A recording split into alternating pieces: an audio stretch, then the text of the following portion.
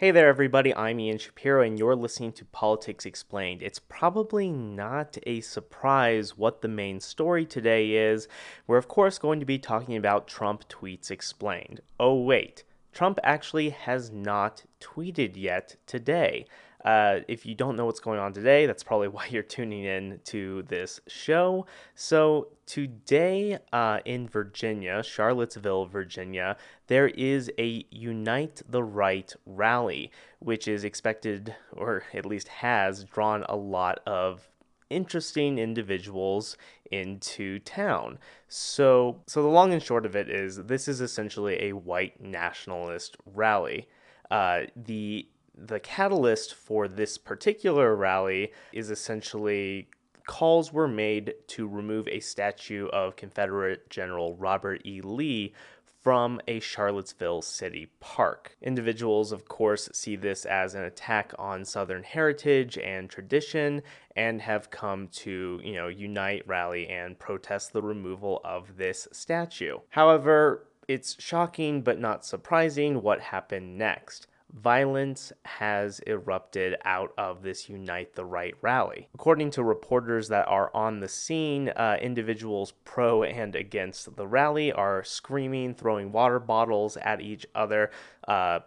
Punches have been thrown. Some individuals have been injured. In fact, the police around the area have already declared the rally unlawful and are currently directing attendees to disperse. However, Charlottesville Police Department is not exactly the most robust police department. They've said in official statements like, hey, we're not Seattle, we're not yada yada, we're not XYZ big city. Like, this is a problem. Paul Ryan, Speaker of the House for the GOP, has given his tweet on the issue, saying in a his oratorly like voice, the views fueling the spectacle in Charlottesville are repugnant. Let it only serve to unite Americans against this kind of vile bigotry.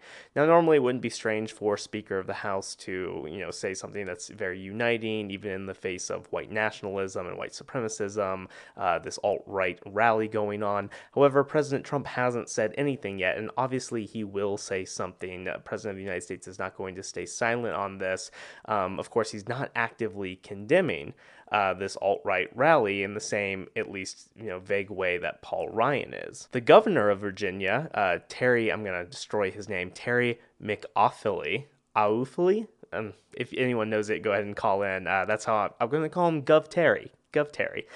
He has actually declared a state of emergency. Actually, while I'm recording this, we also have a tweet from Melania Trump, and it is the verified account, so it's not like a parody, who's, of course, First Lady, wife of President Trump, saying, "Our country encourages freedom of speech, but let's communicate without hate in our hearts. No good comes from violence. Hashtag Charlottesville." Obviously, at this rally, the things that are being said, the paraphernalia that individuals are wearing and promoting, it's racist, it's vile, it's, House Speaker of the House, Paul Ryan got it right. It's repugnant, right? There's all these things, and it's impossible for anyone to do it justice in a 3-minute, a 5-minute clip. So what the show today is going to be is I'm going to look through some of my archives.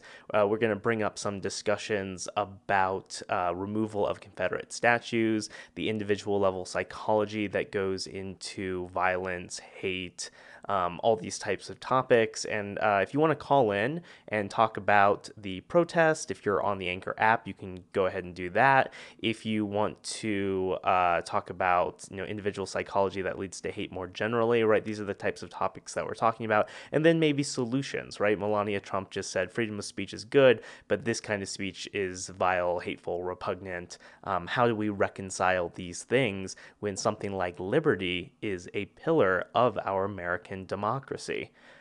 So for more on all that, thanks for listening. You're listening to Politics Explained. I'm Ian Shapiro.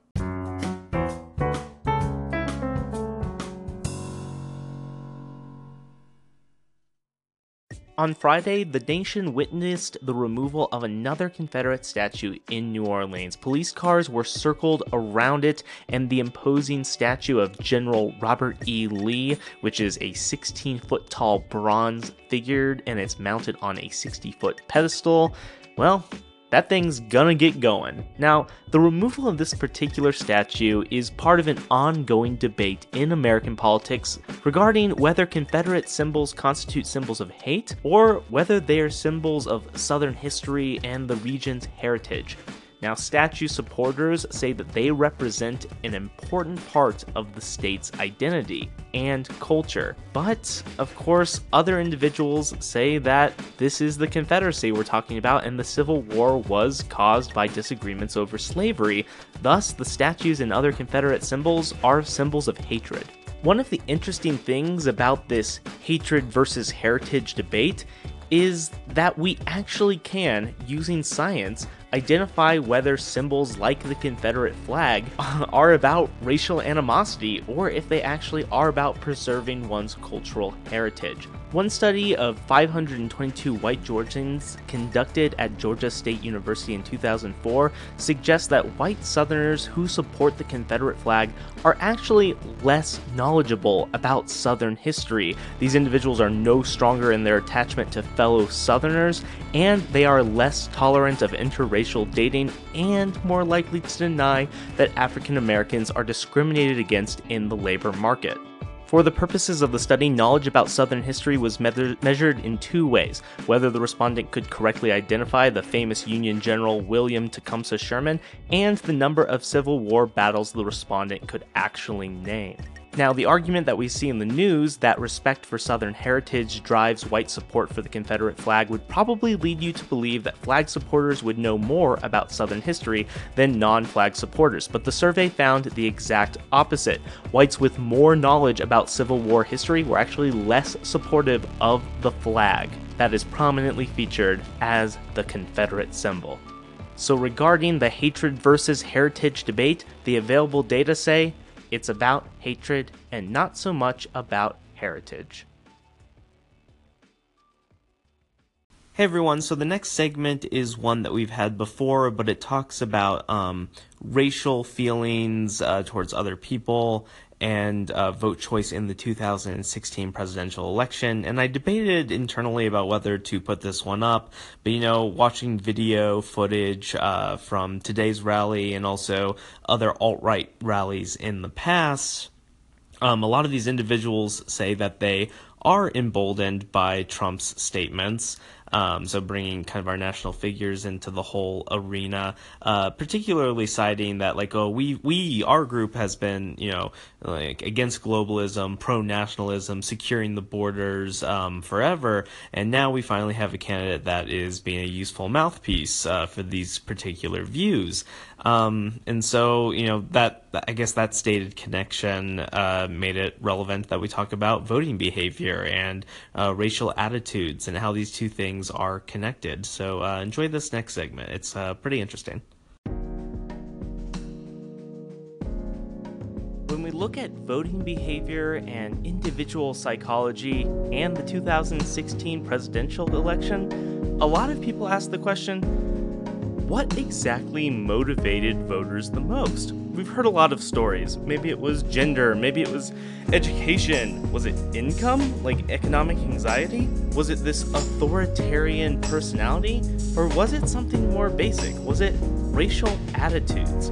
Well, in order to analyze what motivated voters to go out and vote in the 2016 presidential election, we now have a very good piece of data. We have now for public consumption the 2016 American National Election Study, meaning that myself and other political scientists have been sent into a flurry of data modeling and chart making. Now, a little bit of history on the ANES. It is a survey that's been conducted every year since 1948. Well, every year that there's an election going on. And at first it was all in-person surveys. We now have some of them online, and we usually get around 1,200 individuals with a nationally representative sampling frame. These individuals respond to questions for about 80 minutes, so this information is not only nationally representative, but we get very deep data. The source is incredibly rich, it's publicly funded, and it allows us as political scientists and the nation as a whole to put elections into a historical perspective. Like I said, we've been doing this since 1948. This means that we can also examine how much each factor of interest affected vote choice in 2016 compared to other recent elections, and also compared to other factors. So let's look at what the data tell us. Let's look at authoritarianism first. Now, this authoritarian personality is used by political scientists, and it's not the same thing as fascism. In this case, we're talking about an individual's psychological disposition to see that social change is something that should be averted, and threats to social order should be mitigated through strong leadership. When we look at the historical trends in individuals who voted for a GOP presidential candidate since the year 2000, we actually see that Trump's votes are actually less authoritarian than we've seen from other white Republican voters in the past. This essentially means that authoritarianism can't explain why individuals voted for Donald Trump, at least not very well relative to historical standards. The next piece of analysis that we'll do is the real punchline that should be concerning. Let me just get to it. So, a lot of people are wondering whether racism affected voting behavior in the 2016 presidential election. During this election, Donald Trump definitely made a lot of overt racial comments with seemingly little or no electoral penalty. So the question is, was this racism actually a boon? Now, it's very hard to test whether individuals have racist attitudes because it's hard to just ask them things like, do you believe that blacks and Mexicans are lazy? People tend to skirt away from answering those types of questions truthfully. So instead, researchers asked individuals whether racial bias and inequalities today are a result of social bias or an individual's personal lack of effort and their irresponsibility. This gets at the idea of whether racism is not actually racism, but it's just look at these people, look how lazy they are, or if there's something systematic going on that we as a country can solve. Using this measure of racism and looking at elections since 1988 show that there has never been such a clear correlation between vote choice and racial perceptions. This essentially means that more so than in any recent election, racism mattered, and it mattered for vote choice. Using these data and the statistical tool of regression, we can actually look at the relative influence of authoritarianism and racial attitudes. Some researchers have already run these models, and after controlling for education, race, ideology, and age, moving from the 50th percentile of authoritarianism to the 75th percentile made someone about 3% more likely to vote for Trump. That same 50 to 70th percentile jump on the symbolic racism scale made someone 20% more likely to vote for Trump. For more on the determinants of vote choice, you're listening to The Politician on Anchor.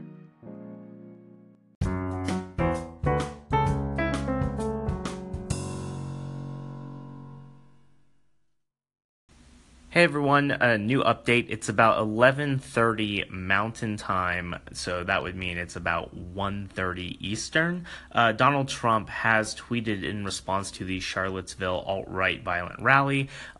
He is saying on Twitter, "Hey, Trump tweets explained. I'm Ian Shapiro, Politics Explained. We all must be united and condemn all that hate stands for. There is no place for this kind of violence in America. Let's come together as one." Okay, so I hadn't read this before, right? This is the first time I just kind of saw that he tweeted. I mean, this is non-committal, right? This is about as good as he can maybe do in a tweet. It'll be interesting to see if he gives any kind of press conference. He gave one yesterday for a national security briefing.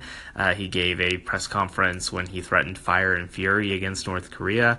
So it will be interesting to see if this is the end of his statement. We must all be united and condemn all that hate stands for. Okay, that's well and good, but what about the individuals that are espousing such hate? What do we do about them, right? Do we ignore them? Do we engage them in some kind of, moderately productive way? And if so, what is that, right? This is lacking. It's lacking what you basically everything. It's lacking everything that 140 character constrictions would make you lack, right? Which is one of the bigger issues that I personally have with the president using Twitter. I love that we can get an idea of what's going into his mind. That's a really unique, special thing about this president using Twitter. However, it's not good for really bringing the country together in the way that this tweet says it. So yeah, I think I'm going to leave it with that today. Thanks for checking out Politics Explained. We're going to have kind of a post-mortem on this and other violent rallies tomorrow, which will be Sunday.